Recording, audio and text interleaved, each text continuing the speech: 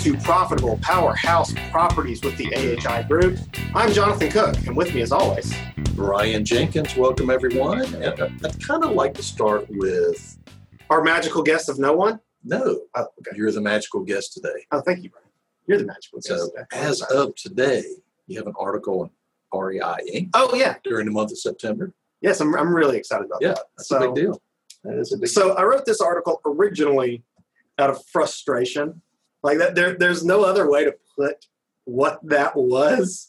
I wrote it on LinkedIn. I was frustrated. We had a client that purchased a property, and it's been months ago that this occurred, and I originally wrote the idea of this article and put it on LinkedIn, and then it just became, oh, that's a good article. Let's move some stuff around with it. A client of ours purchased a property based off of some, no doubt, decent national average ideas, but at such a low price point because it was a $90,000 property, and I'm sure in California terms, that's nothing. I mean, it arguably is nothing to what they're used to seeing out there. And, to them, $1,000 a month rent is, anything can get $1,000 a month rent. You can sneeze in a box and put it on someplace and get $1,000 a month rent. It seems, but he was like, "Yeah, I'm going to get $1,000 a month rent." No, it's like 600. Like, no, not even. And there's just this long period of like taking the wrong advice from the wrong people, unrealistic expectations, and then bringing it to me in the end and being like, "Hey, here you go, property manager. Here's my expectations for this property. I've been told this is what I'll have. This is what I've been told the returns are going to look like. Pull that off for me." And I was like, "No, not even going to be close." And so that's what struck this article. That's what made me write this article. And I'm sure we've talked about these kind of experiences on the podcast. I know we have. We have. But I just wanted to bring to light. I appreciate it. Thank you so You're much. You're being published in REI Inc. magazine during the month of very September. Exciting to me. And you became a Maker's Mark ambassador. That's true. Hey, that might be bigger news. That might be bigger news than my article. Is I am a Maker's Mark ambassador. I'm excited about that. In between 6, 7, 8, some number of years. You are too. Congratulations to you. I am. We're both Maker's Mark ambassadors. That's right. In some years, we're going to have to drive to Kentucky and drink some bourbon. That's right. Out of our bottles or barrels. Representing. Absolutely. Anyways, so to get to what this episode is going to be about, we talked about it beforehand. I think a good place to start is kind of back up a little bit. We don't have a guest today, so there's less agenda than there normally is. We're not going to run down a specific rabbit hole from showing properties or what some market looks like or what this vendor can do for you, which is all realistically incredible stuff when we have them. Like, I love when we have our vendors on here, the ones that we actually use. It's not just a commercial, and we do commercials for these guys. We don't make money off of those. We do them because we like these people, because we like them, because we've tried, because they're good, right? Yeah, because the services are good. And so today, the fact that we don't have anybody on here, it lets us kind of recenter, breathe a bit. And breathe through the mask. And it's been entirely too long since we've done one of these. Yeah, absolutely. So I agree. Because we have been, since the crazy year has started, we've had a lot of vendors. We have. We made a lot of new vendors. We did. Because of COVID-19, which everyone, if you're listening to this podcast, I know you're tired of hearing about it. I'm tired of talking about it. I'm tired of living it. It's exhausting. It is very exhausting. There's a new something happened yesterday. The CDC came out with a new order against evictions through the end of the year, regardless of type of mortgage or anything. So halting. What is that? I mean, it's hard enough to do property management with, as I've been saying, all 2020 with one arm tied behind their back. So now they've handcuffed us. But anyway, so it'll be interesting to see what happens. So this year has been an adventure. This year has been an adventure. It's still ongoing.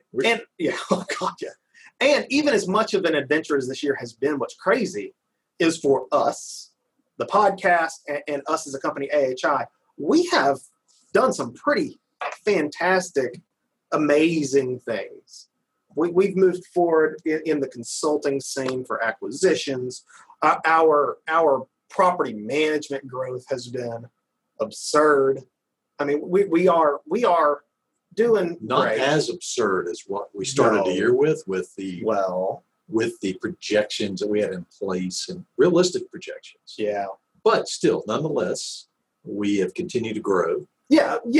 And more so than we happen to be in a lot of spaces where we talk to a lot of other people that are trying to grow, and their growth numbers compared to our growth numbers makes me really take stock and go, oh, we are doing really well this year. Right. And that's exciting. It is exciting. So we've had an exciting year amidst the chaos. It's been a blast though.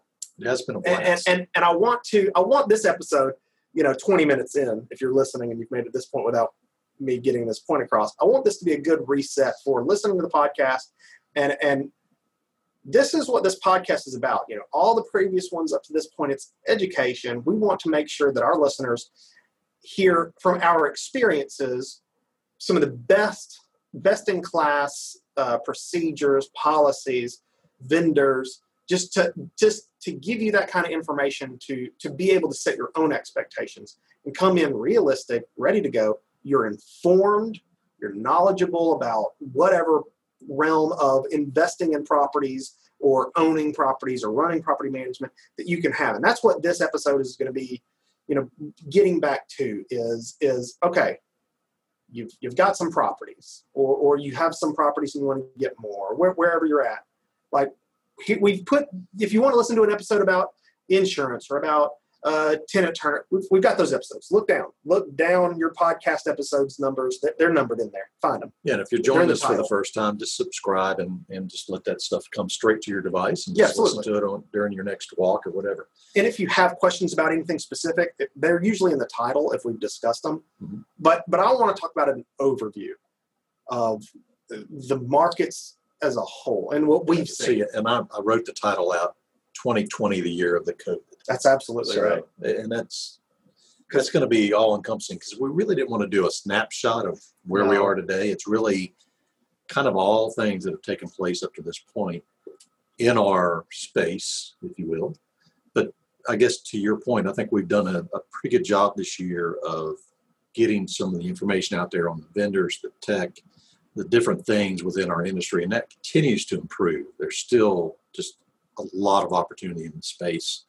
And when there's that much opportunity in the space, the money follows suit. Mm-hmm. And then the new technologies, the new systems, all that follow the money. That's real clear. Yeah. Like it's super noticeable right now that things are going that way. And I think build to rent hitting as hard as it has this year has been a real, maybe an indicator, maybe just like a measuring stick of it. With the amount that it has been. And maybe that's, and I know it's not just in our markets. I know that for a fact because we were in PMX last week. They're all talking about that. That's exactly what they're talking about. Yeah, I think it's even if you peel it back a little bit further, it's been around for a while. Of course. Because even in Birmingham, we talked to somebody yesterday that it helped sell 1,000 BTR units in Alabama to his network. And that's taken several years. It's probably been 5-6 years in the making.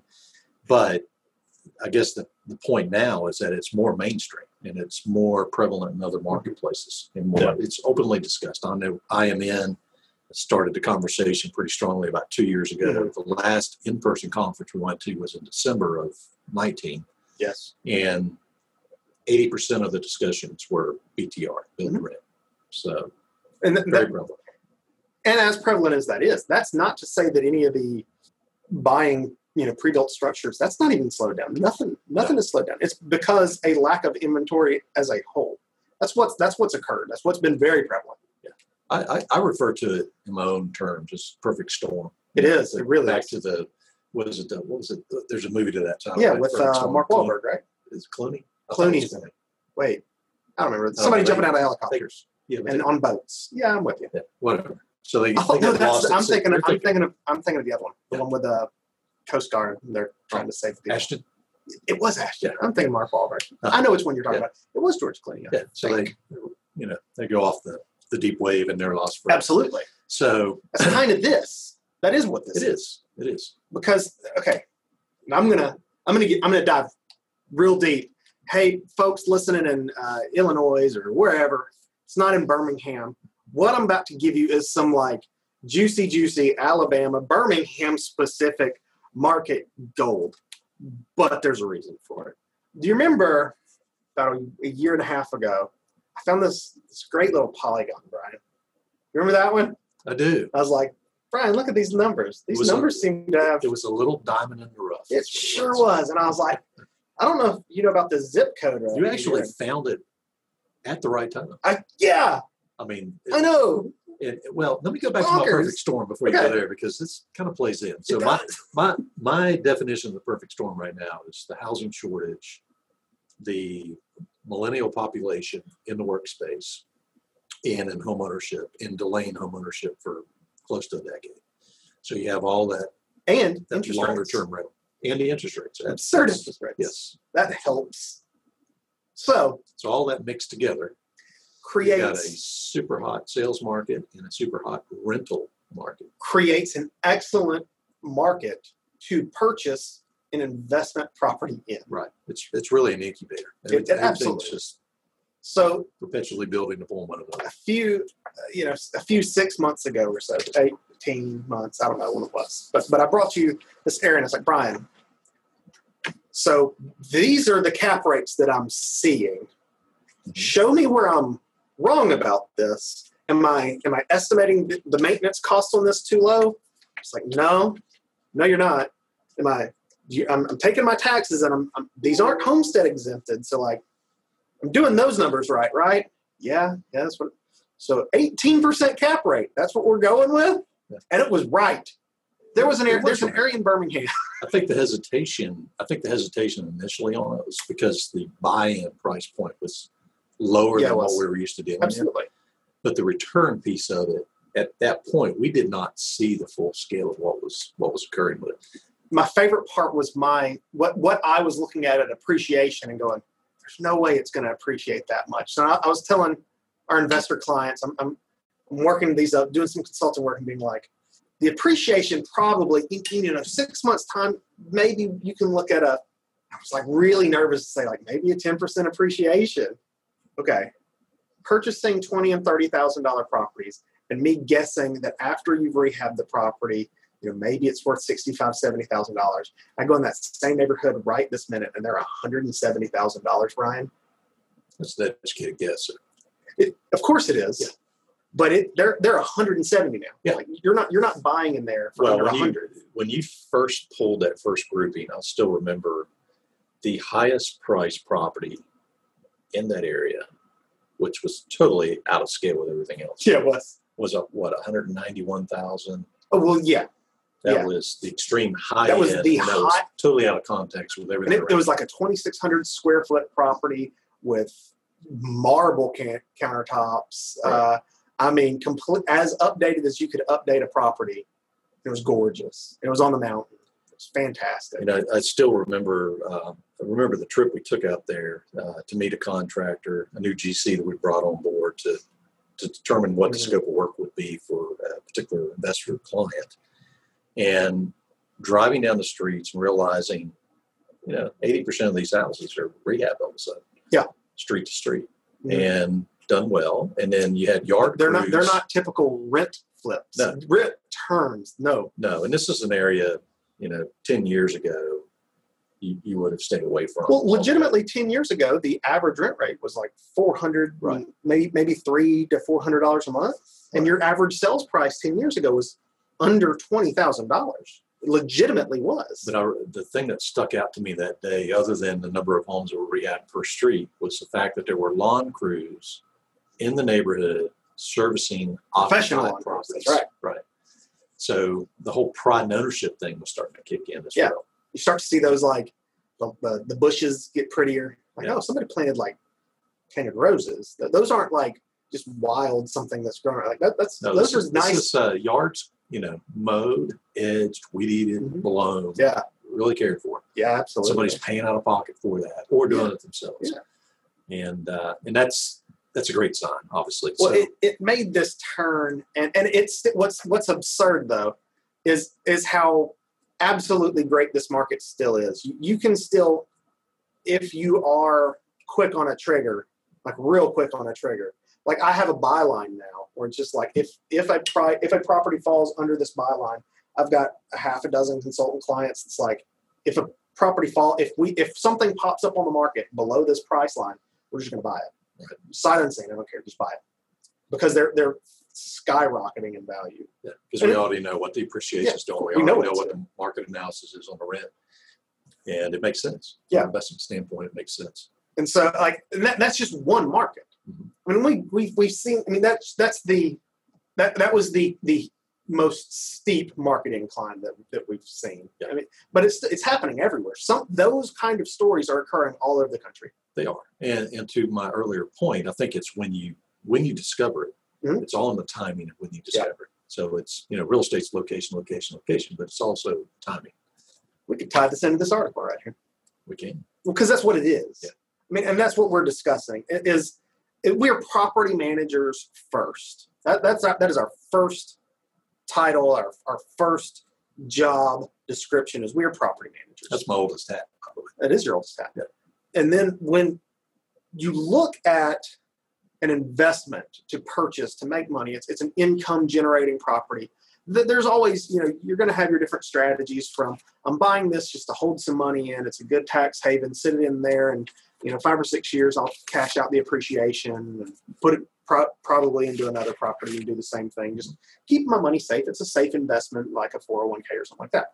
Then there's the better returns. It's better. Yeah, much better returns. And then there's the policy of I'll buy like a B class kind of a property, something that like I'm not going to cash flow a bunch at all, but it's going to appreciate at the same time. I'm going to be making a little bit of actual money there on the side. And it's like this nice little dance of I'm going to appreciate not as much as I would, one of these A-class properties, not something like that, but I'm going to make some decent money. And then there's the cash flow properties. That's always kind of been that other third. Yeah, and that's version. A traditional model. Yeah, I think even during 2020, the traditional models even changed. Yeah, of course they have. So that's what I'm saying. This is equity. This is the C+ like micro market of investment style, which is buy something that is skyrocketing in value, but you have to find it first. It's going to cash flow. Like they all cash flow. Yeah, they cash flow without even. I mean, you were talking today earlier about Chicago investors getting excited about 6% and 7% cap rates. That was blowing my mind just because I'm so used to our markets. Like the other day, I was doing a market up in Fultondale, and I was looking at it, and I'm like, that seems really good. But like 9%, is that? I don't know. All I'm getting is 9% on that. That's kind of And I was saying that to one of our clients. They're like, 9% is awesome. Is it? Yes, please. I'll take everything you got. This 9%. I'm like, why? I've got 17. We know it is. Here. We just take it for granted. I do take it for granted. It is. And it's these kind of things that I'm taking for granted, but they're occurring everywhere. This C+ kind of, what are we call it a B class market? What are we, a tertiary market? What do they call us? What is Birmingham?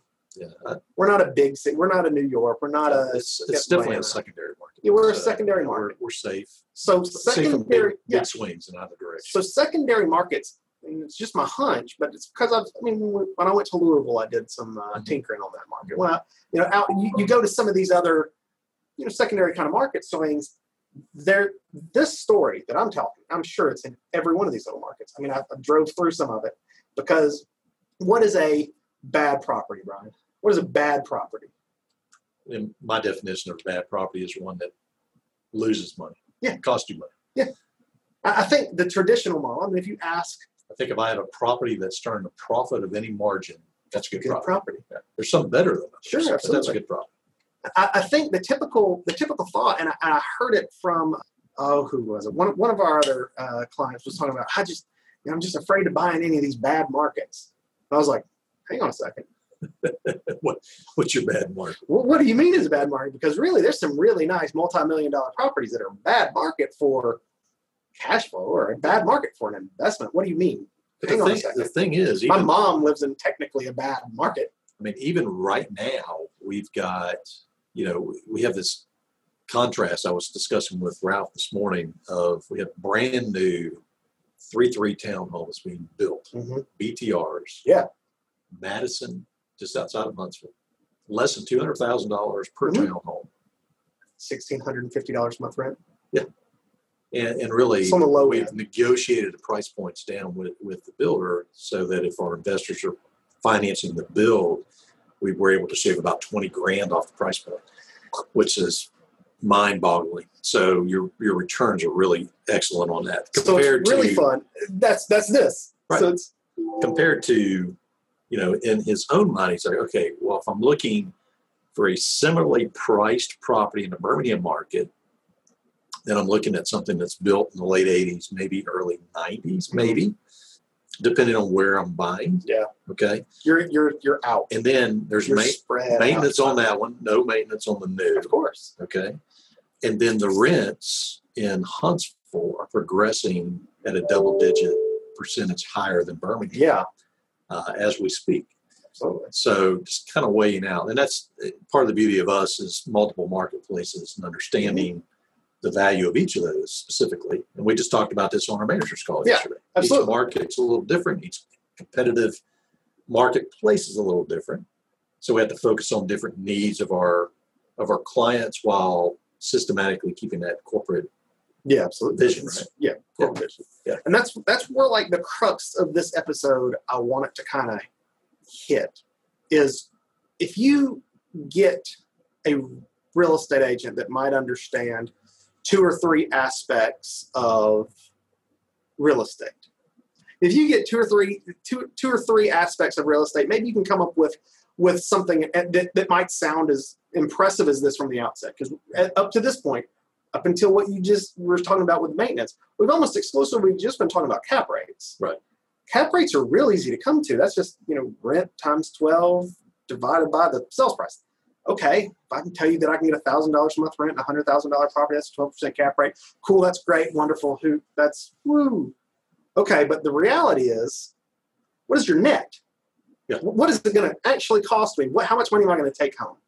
Because it's what I was expressing in this article was if you take, for instance, 2 separate houses, and we're not even going to go to these numbers just because those were specific properties, but it relates the same. If you have a $100,000 property in this section of town, let's call it Midfield for an example, because you understand these markets. And for listeners, these are just 2 C-class markets in the Birmingham area. Yeah. So if you have for $100,000 in Midfield, you get a nice house.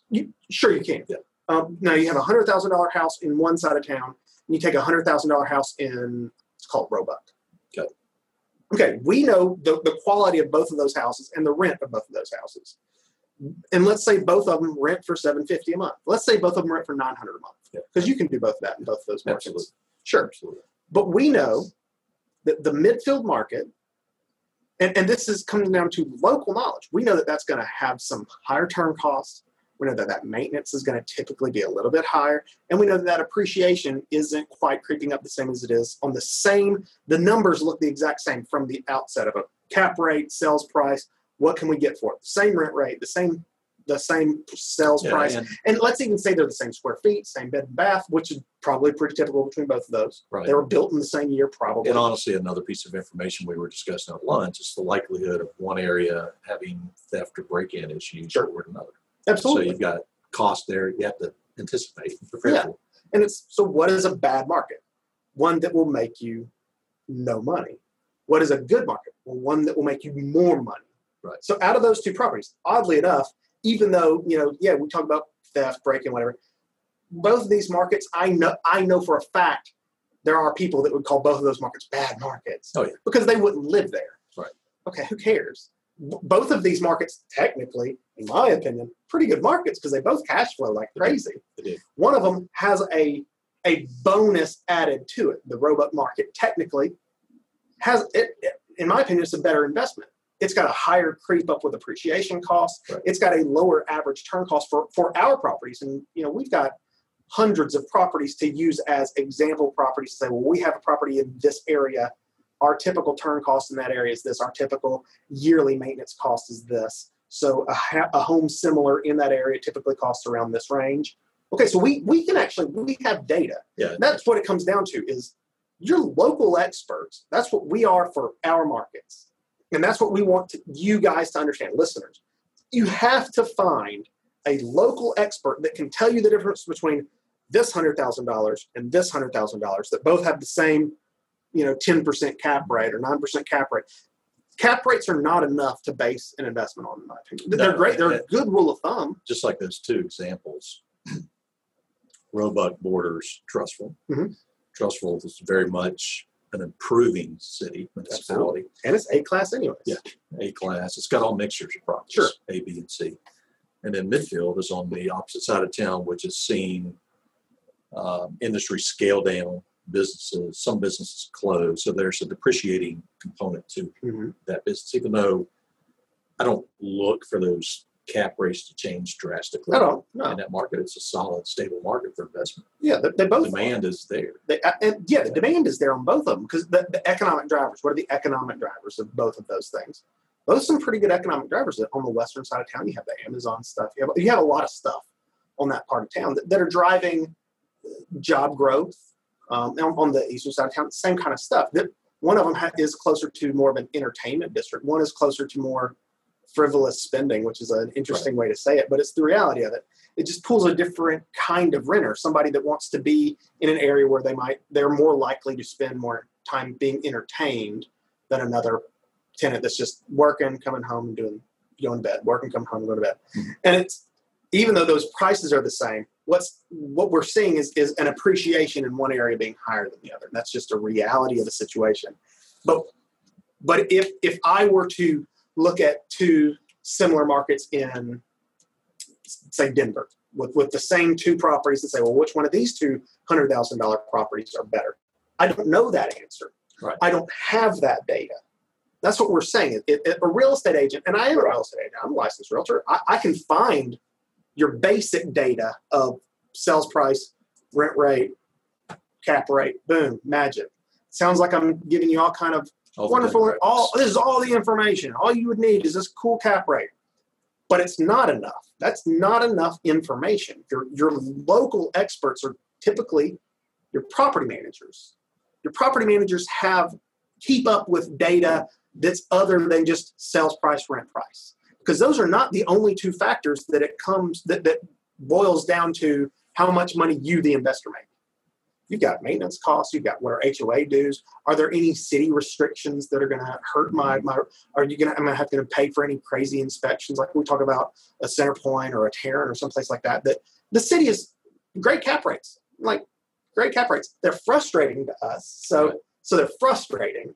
But the reality is there's money to be made in both of those markets. There's still doable investments. They're doable investments. It just creates some hurdles. But and when we have investors that are asking me between a Fultondale or a Centerpoint, if the same numbers roughly, or a Pinson and a Centerpoint, it doesn't matter, and the numbers are about the same, and I just think, well, that one's city of Centerpoint.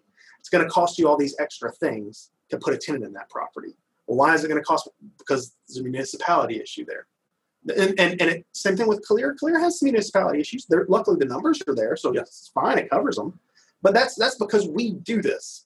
I am not just here to sell someone a house, Brian. That's not usually my role. No, none of us are. And it's, the thing is, we've come out with a new service this year that has really been just a golden gem for us, and that's consulting. Yeah. So just to add to everything that you're saying, this is kind of the sprinkle on the top of it. Yeah, absolutely. Yeah. To say, hey, we can partner with you. And I think what I'd like to point out is there's still opportunity. There are institutional investors in our marketplaces buying as much as they can get their hands on. There are networks of investors that are coming in and buying through networks. And it's because we're not even close to tap. Yeah, and there's individual investors. And there's still the opportunity for all three of those to operate within the same space. Yeah. And it's because a reality is if you can't get a over 7% cap rate, which again, I'm going to go back to cap rates are next to meaningless. But if you can't make money on a 7%, if all you can find is all I've got is 7% in my market, well, shoot, come here. Let me show you 3/4 of our marketplace. I mean, or Huntsville or Montgomery or Mobile, we've got tons of it. And when you look at those actual returns, what is your cash on cash return for this property. Well, cool. Let me tell you about it. Yeah. Let me tell you about some 6% net returns. That's bonkers. We have that. We have that kind of in spades. We got it as much as y'all want to point you towards it. I mean, but that's the thing is, and it's not just come to Birmingham or come to Alabama and let me consult with you. Yes, of course, do that thing. Yeah, give me a call. No, but shoot me an email. But an earlier comment that you made, yeah. Secondary markets are more prone to that type of investment return. Absolutely. Your primary markets are not going to be. They're not. Picked over. And I'm not going to be able to consult you on every secondary market. But if you're going to a secondary market and trying to find these things that are maybe not so tried and true to go to, I got to invest in, I don't want to pick on Denver, even though I said Denver earlier, but like that's been a known good investment market for a while. Mm-hmm. Maybe that's not the spot that you need to jump in 5 or 6 years after that became a big success. Okay. Maybe you jump into, Tunica. I don't know. Who knows what? Well, again, I would say within our markets, the same discussion we've been having for the past 2 days is our newest investment opportunity markets are both OKC and Mobile. Yeah. Oh my gosh, Mobile. They've been looked over. Oklahoma City's got more attention from an investment standpoint, and we're starting to see activity out there. But it's some of it's been going on for a while, but it's been low key. I think it's more on the national radar now. It is. But what did we say yesterday? They're 18th. Actually, I did some more research. They're 21st lowest in property taxes, which is great. That's that's going to be better than a whole lot of other places that you can put your money. Yeah. Yeah. It's not what we're used to because we're second lowest in the nation. Yeah. So it's almost not fair. Alabama. Alabama has absurdly low taxes. Today we are busier than ever and struggling to do more while adding value. Global Strategic understands the value of your time. By leveraging custom business process solutions, you can focus on your core competency and save time and money. If you've been dealing with a lost productivity due to sudden staff departure, high rates of turnover, or staff that don't share your vision, they can help. With offices in the U.S. and the Philippines, they provide dual shore 24/7 coverage for their valued partners. If you need to save time and money, but you're not sure how, just give them a call at 855-731-4966 or visit globalstrategic.com for more information.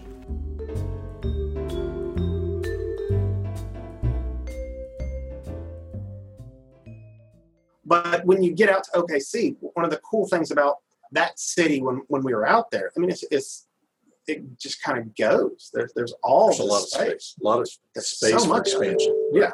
I think the build-to-rent scene out there should explode. Yeah. Like if you have money to build to rent, look out there. Yeah, Metro, when I visited 2 years ago, the Metro numbers were 1.25 million. Mm-hmm. Tulsa was around the same size. Yeah. Two distinctly different markets, but there's opportunity there as well.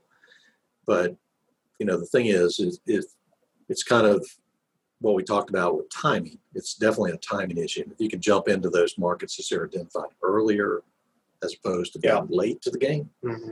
you're going to have better opportunities. You're going to have better selection, Absolutely. Better opportunities to make more money. Not to say you won't make money jumping in late. Well, sure. Like my investors that ran into East Lake, 18 months ago, and I was like, hey, you want to see something crazy? Let's go buy a bunch of here. They're all super excited, and they're all made a ton of money. But the funny thing is, but they're still buying there. They are, and the funny thing is, they're buying new stuff at 80 and 60. We don't want to attract a bunch of attention now. We want to kind of do it low key. Don't tell anybody. Don't tell anybody. We want to keep. Don't tell anybody. Making money. I'm like, sorry, I got to tell some folks. This is crazy. And it's that they're still buying. They're still making money because the more they buy, the more the value is going up over there.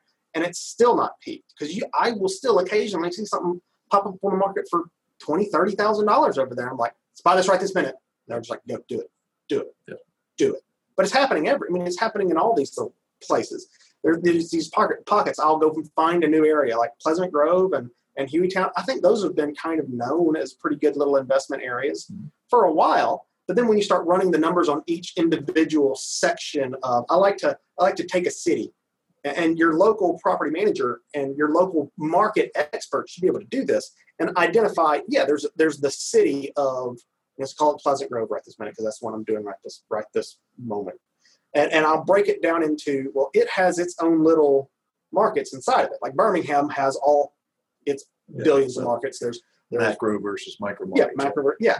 And so Pleasant Grove is its own macro market it's its own mini market inside Birmingham as a whole.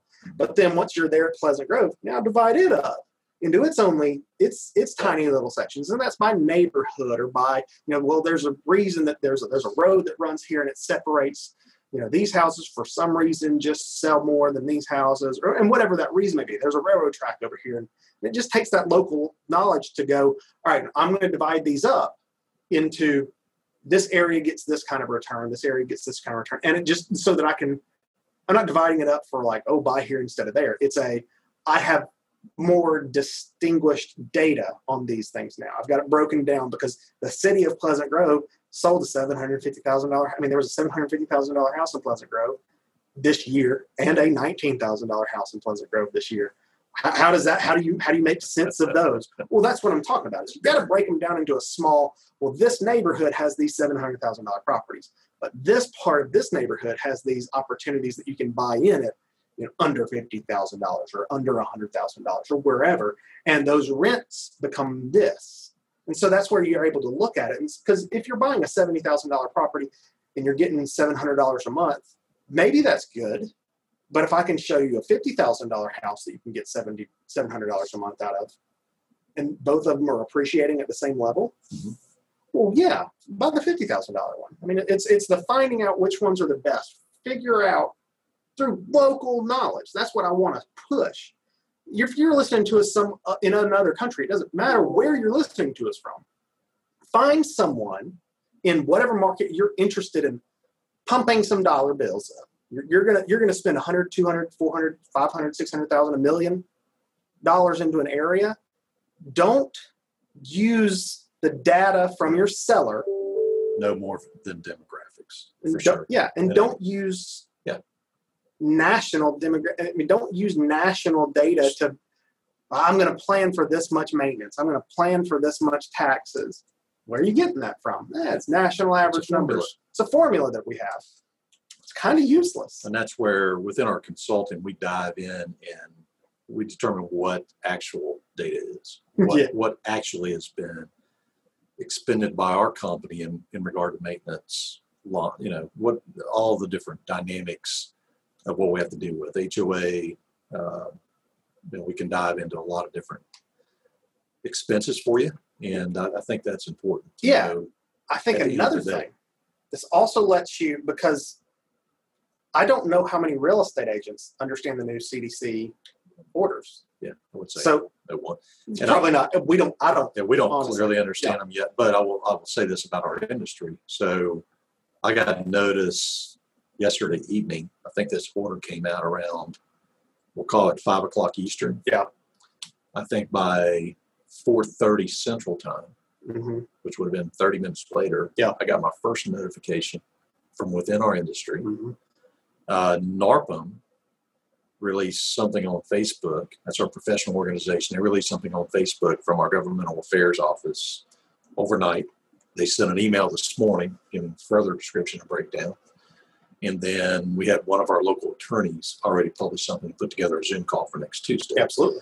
So everybody's jumping on that quickly because it's obviously very important. After the CARES Act ended at the end of July, we're kind of in a gray area. We've been posting notices as we're allowed by law, charging late fees, filing evictions, and all that. Supposedly as of the 4th, if I remember the dates correctly, all that comes to a screeching halt. So if we can get someone out between today and tomorrow, we're okay. Yeah. So, but needless to say, what I will offer our listenership is that we will come back and revisit specifically next week after we have this Zoom meeting with the attorney from. We need to actually record a specific podcast on that. We do, and that's to my point. Whether it's 30 minutes, 20 minutes, 40 minutes, whatever, just an education piece on what this means within the industry, within the rental community. If you're self-managing and leasing, this is a national thing, not necessarily a state-related thing. There'll be a lot of legal maneuvering being done between now and forever. There's already a lot of legal maneuvering happening for the CARES Act. It's already come and gone. So there's a lot. I remember last week, me and Joe were talking about, like, okay, so the CARES Act ended, sure, but we still have these things in order that we can't do. So how does that work with, the end of this lease and non-renewing? But you know what I love with this, with what came out yesterday, the amount of notification and the speed of which it's coming at us. The first time when the CARES Act came out, it literally took our industry, I'm going to say probably 2.5, 3 weeks to really sort through and figure out what was going on. I think we're going to see that cut in probably a quarter of a time. We'll have it down to, this is what you can do, this is what you cannot do. And a lot of people probably don't even realize, but last week, FHA was the first to pull the trigger. Fannie Mae, Freddie Mac, back mortgages, they already put into place the restriction on evictions through the end of the year on their federally backed mortgages, but that was in relation to foreclosure and owner-occupied properties. And now, today, that doesn't matter. This is renters. This is renters. It doesn't matter how, if it's doesn't matter what kind of loan it is, outright, whatever. I paid for it in golden bars. Doesn't matter. Doesn't matter. Can't kick them out. So, but more to come on that. So we won't take up any more of your time on that. But just look forward to that episode, and we'll put CDC order in the title so you'll know exactly what it is. Well, but this kind of thing still does go to my point of we are able to, okay, so I did a portfolio analysis a few days ago on 25, 30 properties. And so it's the same kind of analysis that I would be doing on a single property structure for a consultant client. And I'm doing it for a consultant client. And I'm looking at the full total portfolio, and because of the numbers that we regularly play with, because of the background data that I can go to for research, I can pull things like, well, if we take our entire portfolio, Brian, and break it down into homes that fit this specific rent rate to value and tenant structure, blah, blah, blah. What is our delinquency rate currently on something like this? And okay, well, this is what our delinquency rate is. Okay, so when I build this portfolio analysis, I can take our average delinquency rates and also plug that in for expectation purposes. And I mean, surely, this portfolio may be different than that, but just from at least what our average expectations are on a portfolio this size, like I can come up with not just maintenance and rent versus value. No, you have real metrics. I have metrics. We use KPIs constantly. I filled out the other day. I was just an inquiry came in from Roofstock, obligatory Roofstock comment. Cool, they're great. It's awesome. We've already got the NARPM one out. We did. I noticed that. That's great. Who else we need to talk about? Second Nature, and On-Site Pros. Those guys are great. But yeah, exactly. So we're talking about just, I get this client, they're not even a client of ours yet. It's just, an inquiry coming in. And it's almost like he had been a part of one of your classes where you teach KPIs. Mm-hmm. He gave me a list of about 85 questions asking me, what's cool though, is I was like, well, I have answers to all these things. Hang on. That sounds like the one property where he put on the 75 questions to ask every PM. It's what it was essentially. And it's just like, these are our KPIs. Cool. Let me enter all these things in. Hang on. I don't have that KPI, but let me go check because we keep them. But that's the kind of knowledge that a NARPM property manager or any property manager that is a true market expert is able to bring you. And KPIs are, key performance indicators. So that's what you can measure a lot of things off of. It's a good way to. Well, it's not only a client measuring our performance, that we internalize that. So we want to optimize performance within our operation. So that's why we monitor it. We monitor it by location, several different ways we break it down. But one of the things we've been doing for years is each of my area brokers actually feeds back information on their individual marketplaces. So we assess the individual market and then the company as a whole when everything's blended. Mm-hmm. And it's really understandable. That's part of our Zelman. Yeah. Have we talked about Zelman on the podcast? I'm sure I think we've mentioned it before. But that is a cool thing just to talk about. We do this every month. So first day of the month, we all get together and get all of our specific KPIs sent over so that. And I think we've been doing that for 7 years, maybe eight years. Longer than I've been here. For a long time. Yeah. And so it helps us, and at least And at least this lets me speak to AHI. And there are other people out there, or Zelman wouldn't exist, clearly.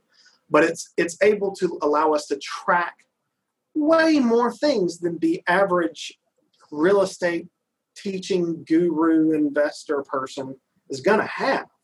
And the cool thing is, even our small piece of that goes into the much larger picture that all these institutional guys are utilizing that data from Zelman to make decisions on build to rent, buy 1,000 properties here, 10,000 here. You know, all that stuff goes into one, and it tracks so many things: just property management, building material, all moving. I mean, they survey moving companies, so they're measuring all kinds of metrics. Yeah, anything related to housing. So it allows some real deep numbers, and because we get those numbers, because we are creating those numbers, like when someone is coming to us and asking us, "Hey, AHI crew, Jonathan, Brian, I've got this pile of money. You need to put it someplace. Should I be asking you, where should I put my money? Or should I be asking, I don't know, some realtor? I'm not going to throw any particular realtor company under the bus because it's not. No, I don't mean to even pick on realtors. I would say even on a national level, if you were looking for national information, and I'm not sure, Ivy, what their setup with individuals would be or what the cost of that would be. I know that because we contribute, we're basically, as long as we volunteer our information into them, we're not having to pay for that financially. But I would say if you Google Ivy Zelman, she's had a number of interviews on major networks for years. She was on some of that. Something. MSNBC did an interview with her not too long ago. And she now has this thing where she has Saturday Thoughts, where Saturday morning she'll put together a little something. But anyways, great information. And like I said, most of the guys that are in this space professionally are looking to her information to tell them where to go next. Yeah. So, and it just goes to this whole industry as a whole. If you're dipping your toe in this, if you're full feet first, you're already in, you're up to your shoulders in this, it doesn't matter. When you're trying to find a place to invest and what you're trying to do with it, then how are you trying to manage it once you've bought it? Your best source of research is going to be the most local person you can find. Put everything in a big upside down pyramid, bring it down to the point where the rubber meets the road, where the point touches the paper, wherever it is. And I always look at that's where you got to find your most accurate data. So, and I'd kind of like to introduce into our podcast format. I know we're well into our podcasting, but I'd like to introduce the idea of golden nuggets of information. So at least we produce one of those per episode. And I think in this episode, and we'll set CDC order aside because I think that's going to be its own. But I think in this one we have two, and one would be market specific expert. Yep. Okay. And the other would be what I consider the 10,000 foot view versus the 1,000 foot view. So the macro view and that nugget would be Ivy Zelman for our listeners. And again, just Google her. But the second nugget would be that micro level knowledge and expertise. Yeah, that's what you need. Yeah. I mean, that's kind of like, so we're rebranding Final Thoughts into Golden Nuggets? No, I just think that... because I was like, no, I'm offended. I'm not. But I think I just like the idea of those. No, those are the takeaways, right? Yeah, the takeaways. So give our listeners takeaways. Yeah. Both of those are actionable items. Yeah. Both of those are something that you can go, okay, well, this is what I'm currently doing. Well, hang on, let me put pause on that for just a second. I'm not telling anybody to stop what they're currently doing. Just it's another thing to consider. Another consideration, another tool in your tool belt. Yeah. Take the tools, utilize them. Because, I mean, okay. We're perfect about giving tools, right? Absolutely. Perfect example. So I have a really nice drill at home. It's a nice rigid drill. It's a hammer drill. It's cool. It's nice. It's battery powered, 18 volt. Boom. I can screw something in really fast with it. But I was at Home Depot last week. Not a advertisement anyway. It's just where I was. And they had an impact driver on sale. Really wanted the battery operated. Yeah, of course. Oh, of course. I'm jealous. I don't have one of those. Oh, and my wife was like, "Well, you have a drill. Why do you need this thing?" I'm like, "Yes, She's like, why? What does it do? I'm like, it drills in screws. Our wives have conversations because They that's do. the kind of response that I get. Well, here's your answer to Sherry. Need that? Why do you need an impact driver when you have a drill? Well, a drill is used to drill a hole. That's what its highest and best use is to drill a hole. It puts a hole in a thing. And then the highest and best, the most effective way to then fasten something into that hole is to use an impact driver, put a screw in it, and in your hole. It's done. It's exactly what it is. Yeah. I was explaining that to Katie, and she's like, luckily I have a fence to fix. It's perfect. It was like the most perfect. It was a perfect storm of me needing this impact driver. I was super excited. I was like, look, I could fix the fence. You can fix the fence with that drill. Yeah, but like, it's that, you know, That's a hammer pressure. drill. It's too aggressive. It's pressure treated pine, and so I'm going to drill into that. It's just going to, and then, you know, I'll see, instead of having to drill a big hole, what I'll do is I'll drill a smaller hole in it. Then I'll take this great, cool, nice impact driver, plug it in. It's done. Doesn't. Perfect. So I got my impact driver. Is what I'm telling you. That's the whole story. Is just I got to get my impact driver. So back to really using excited about it. the right tool. That's what I mean. Yeah. Use the tools. You have these tools at your disposal. You have one that's a great roundabout general. It would work. Right. It can get something done if you're trying to acquire properties. Yeah, use some of these big giant macro tools to help you determine an area. And then, yeah, you can kind of shotgun spread into an area that, you know, the caps, you can use a cap rate. It's what I was picking on earlier. Yeah, cap rate is a great roundabout tool. It's a shotgun spread. These zip codes have this cap rate, which is typically higher than zip codes over here with this cap rate. Yeah. Great. But the same thing applies. I mean, using the lingo, if you will, but Mhm. you know, use the cap rate's a very good general term, but Yep. then, you know, along the same lines, determine what your buy box is. Absolutely. And once we determine what your buy box is, it makes the job a little easier. Yeah. And all these things are narrowing down to an address. What address are you going That's to right. buy? It's That's in right. this buy box. Which addresses are you going to buy in this buy box? And why this address over that address? There's a reason. And the best tool to get to that is the most local expert that you can find that can accomplish these goals for you. Who can give you the most specific data on what I'm about to put my name on and I own this now. Now let's let it make money. Like I say it all the time to my wife, and I asked my daughter the other day, I was like, what do you think Daddy does? She's like, I think you sell houses. And I'm like, I don't sell houses, kiddo. She goes, you don't? I go, no, I sell money is what I sell. I sell returns. I sell the idea of improving your financial standing. My 5-year-old didn't quite grasp that. She goes, so you sell houses? I sell houses, baby. No, it's walked off. She's 5. This is as good as I was going to get it to her. My 14-year-old, on the other hand, he gets it. So a quick story from earlier in the week. So we, my wife and I have a condo at one of the local lakes, and they were having a board of directors meeting. And so obviously it was all done by Ring Central. So very similar to Zoom. Yeah. So we were electing next year's officers, talking about some issues we were having. So we have a master association, we have a condo association, and the president happens to be Trey Cummins. Oh, really? And he has a unit there, and I love Trey. So Trey's a good friend. Trey, I don't know if you're professionally. listening, but shout out to Trey Very Cummins. nice. He's a cool guy. So, but when you know, and I'm listening as an owner, and really I've learned personally, I have learned my lesson with serving on HOAs and condo boards and all that early in my career. But everybody wants to kind of tap into your knowledge. And so something came up, and I didn't even verbalize anything. I just put something in the chat. Didn't even volunteer an ad. Okay. And then Trey, bless his heart, he stopped the conversation. He said, hey, I saw a comment from Brian Jenkins. Brian, I'm glad you're out there. And I don't know if everybody knows Brian, but, you know, he said, how many houses do you guys manage now? So we go through this whole thing, and it's kind of like, thank you for the introduction. I'm a private message. And it's like, hey, keep my remarks directly to you this time around. I will be on private. Yeah, like, I have no desire. But that was my fun tale. So my fun experience for the week. So I hurried home to get on that call Monday night, and I'm still. I don't know why they do it at dinner time why you didn't hang Monday out night. Monday. That's exactly what That's why I said.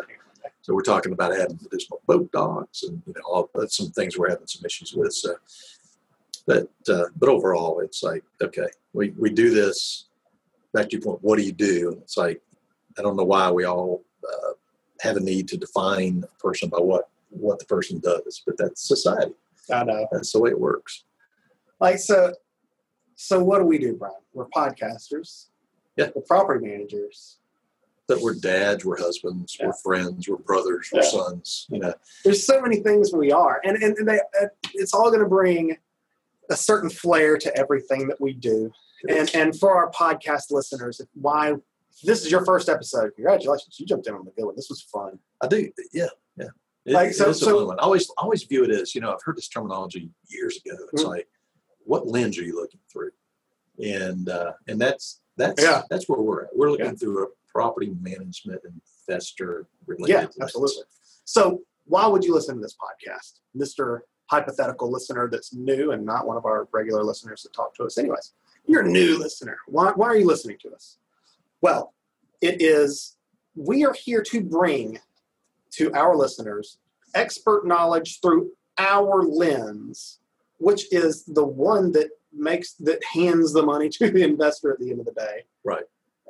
What is a PM's job? It is to maintain your investment and make sure that you get as much return out of it that you can. And not only that, the PM's job is to maintain a relationship of the lease, the resident, because I don't like to even use the word tenant, so to speak, but to create a resident experience, is create stickiness, get them renewed, take better care of your property.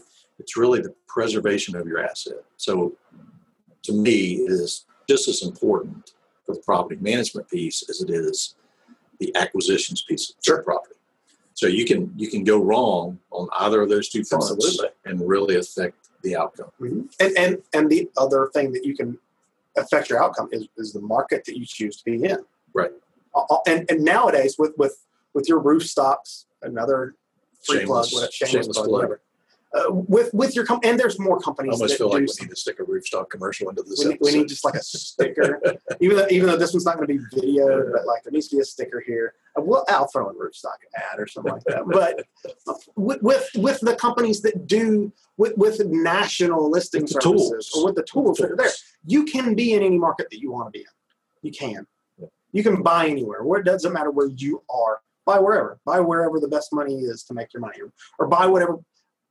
My mom is really into investment properties that she's going to call an investment, but reality is she just wants a vacation spot that's not going to lose her additional money. So she's buying what is the best investment.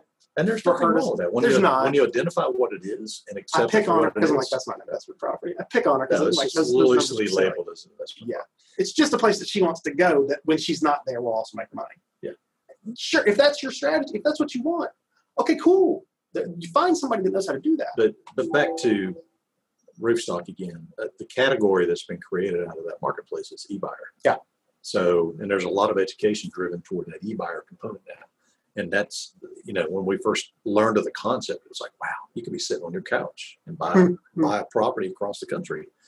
And then we started getting those people that were sitting on couches buying houses in our market. We're still two of them today. Yeah, so we did. Hey, I'm over here in Phoenix. I think Birmingham looks cool. Yeah, it does.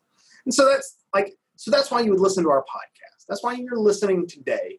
That's the information that you're going to continually get out of us when the two of us are not so busy that we can't get together and record a podcast. Because that happens. We're busy folks. We are.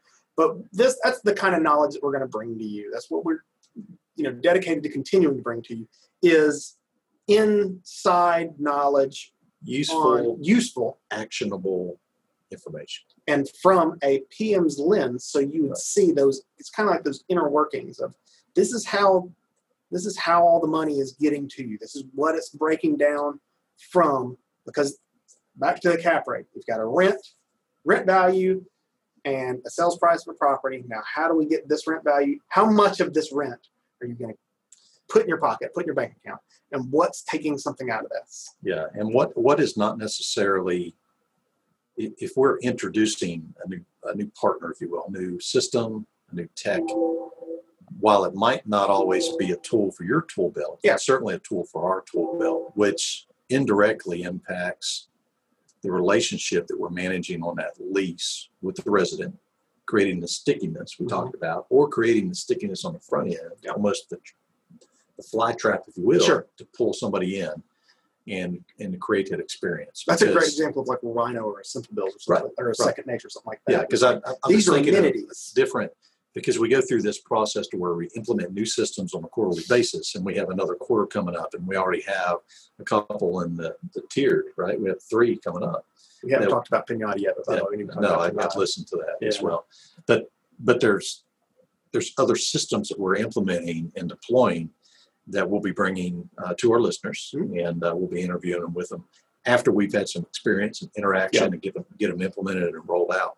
And we interviewed Phil and Mark, right at us starting working with them again. But like we've known Phil and Mark, they just weren't available to us. We knew how good their stuff was.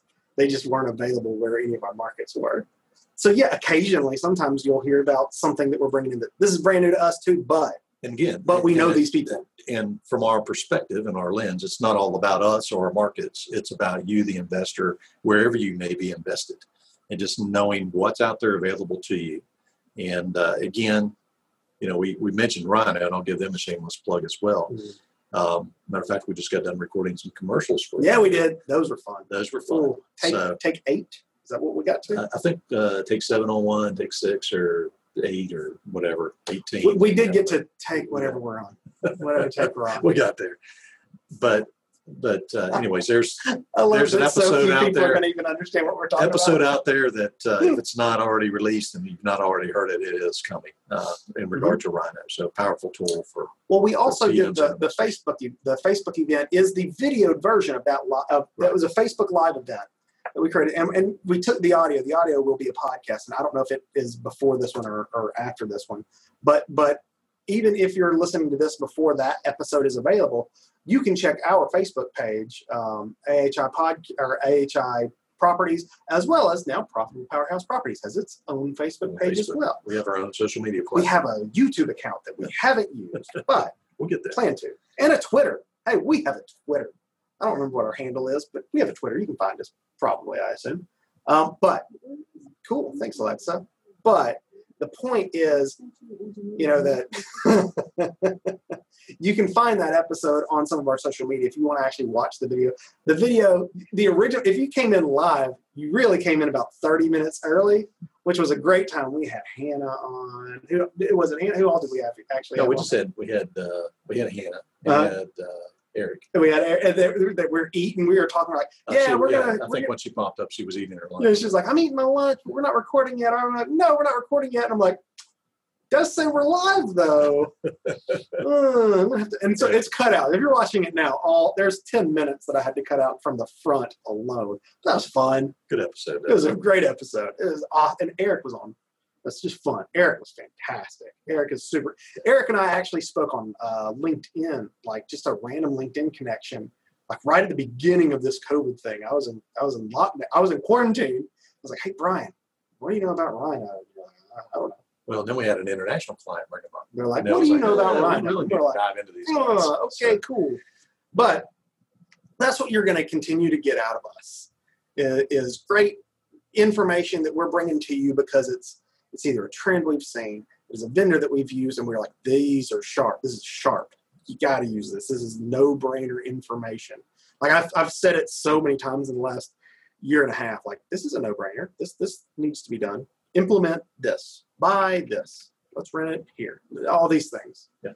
And that's what we want to bring to you. We want to bring you information that you go, of course, yes, that is a no-brainer. I will do this thing. Super smart. That's what we're here for. We're here to do the mistakes before you have to run through them. We're the ones to tell you, like, well, we did this once and it wasn't great. Well, but we did do this and this is great. And that's why we roll systems out and deploy those within our own firm, and then we see the results, and then we'll talk to the vendors. That's right. And do those interviews. But so today's been an excellent episode. I think maybe I know we're going to do the CDC order probably next, and we're going to have to dive into what's been going on property management wise during the COVID this crazy Yeah. COVID period. We're going to just start recording as soon as we stop recording this one. Well, I got to get some other stuff done today. So I think final thoughts are there's always going to be more to come. We're excited to have new listeners. Share this with people that you think would be interested or that need this kind of information or need to know that they need this kind of information. That's actually the hardest thing is teaching someone like, hey, you know that you don't know this, right? So listen to this. yeah, so I know everything. No, don't. Thankfully, my final thoughts are real estate it's mainstream investing now. Sure is. It's not, it's not the Amway of investing. I don't mean to throw Amway under the bus or whatever the name of the company is now. But what I would say is that there's, again, what I said earlier is there's a lot of money going into real estate ownership from an investment standpoint. And when that money flows in that direction, additional services, tech, a lot of residual businesses develop out of that network of purchasing. And there's still a lot of opportunity. It's a perfect storm to buy and hold, buy, rehab, resale, whatever. The Burr floats your method. boat. That's right. The Burr method. I was listening to another great podcast actually talking about the Burr method. And that's I haven't listened to that episode yet. you need to listen to yet. So Until next time. ultimately, I think that's where I'm going to end. Until next time, keep buying, keep learning, and keep earning. We'll see you guys.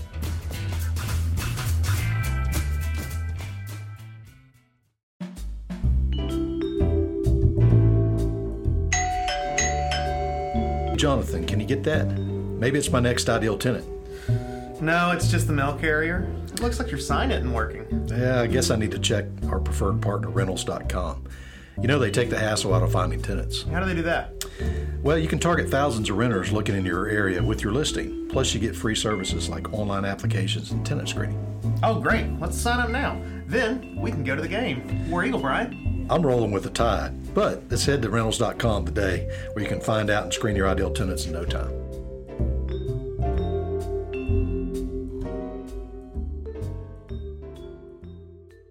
The songs Lobby Time, Retro Future Clean, and Rocket Power were created by Kevin MacLeod of Incomputech.com, licensed under Creative Commons by Attribution 3.0. Visit creativecommons.org licenses by 3.0 on the web.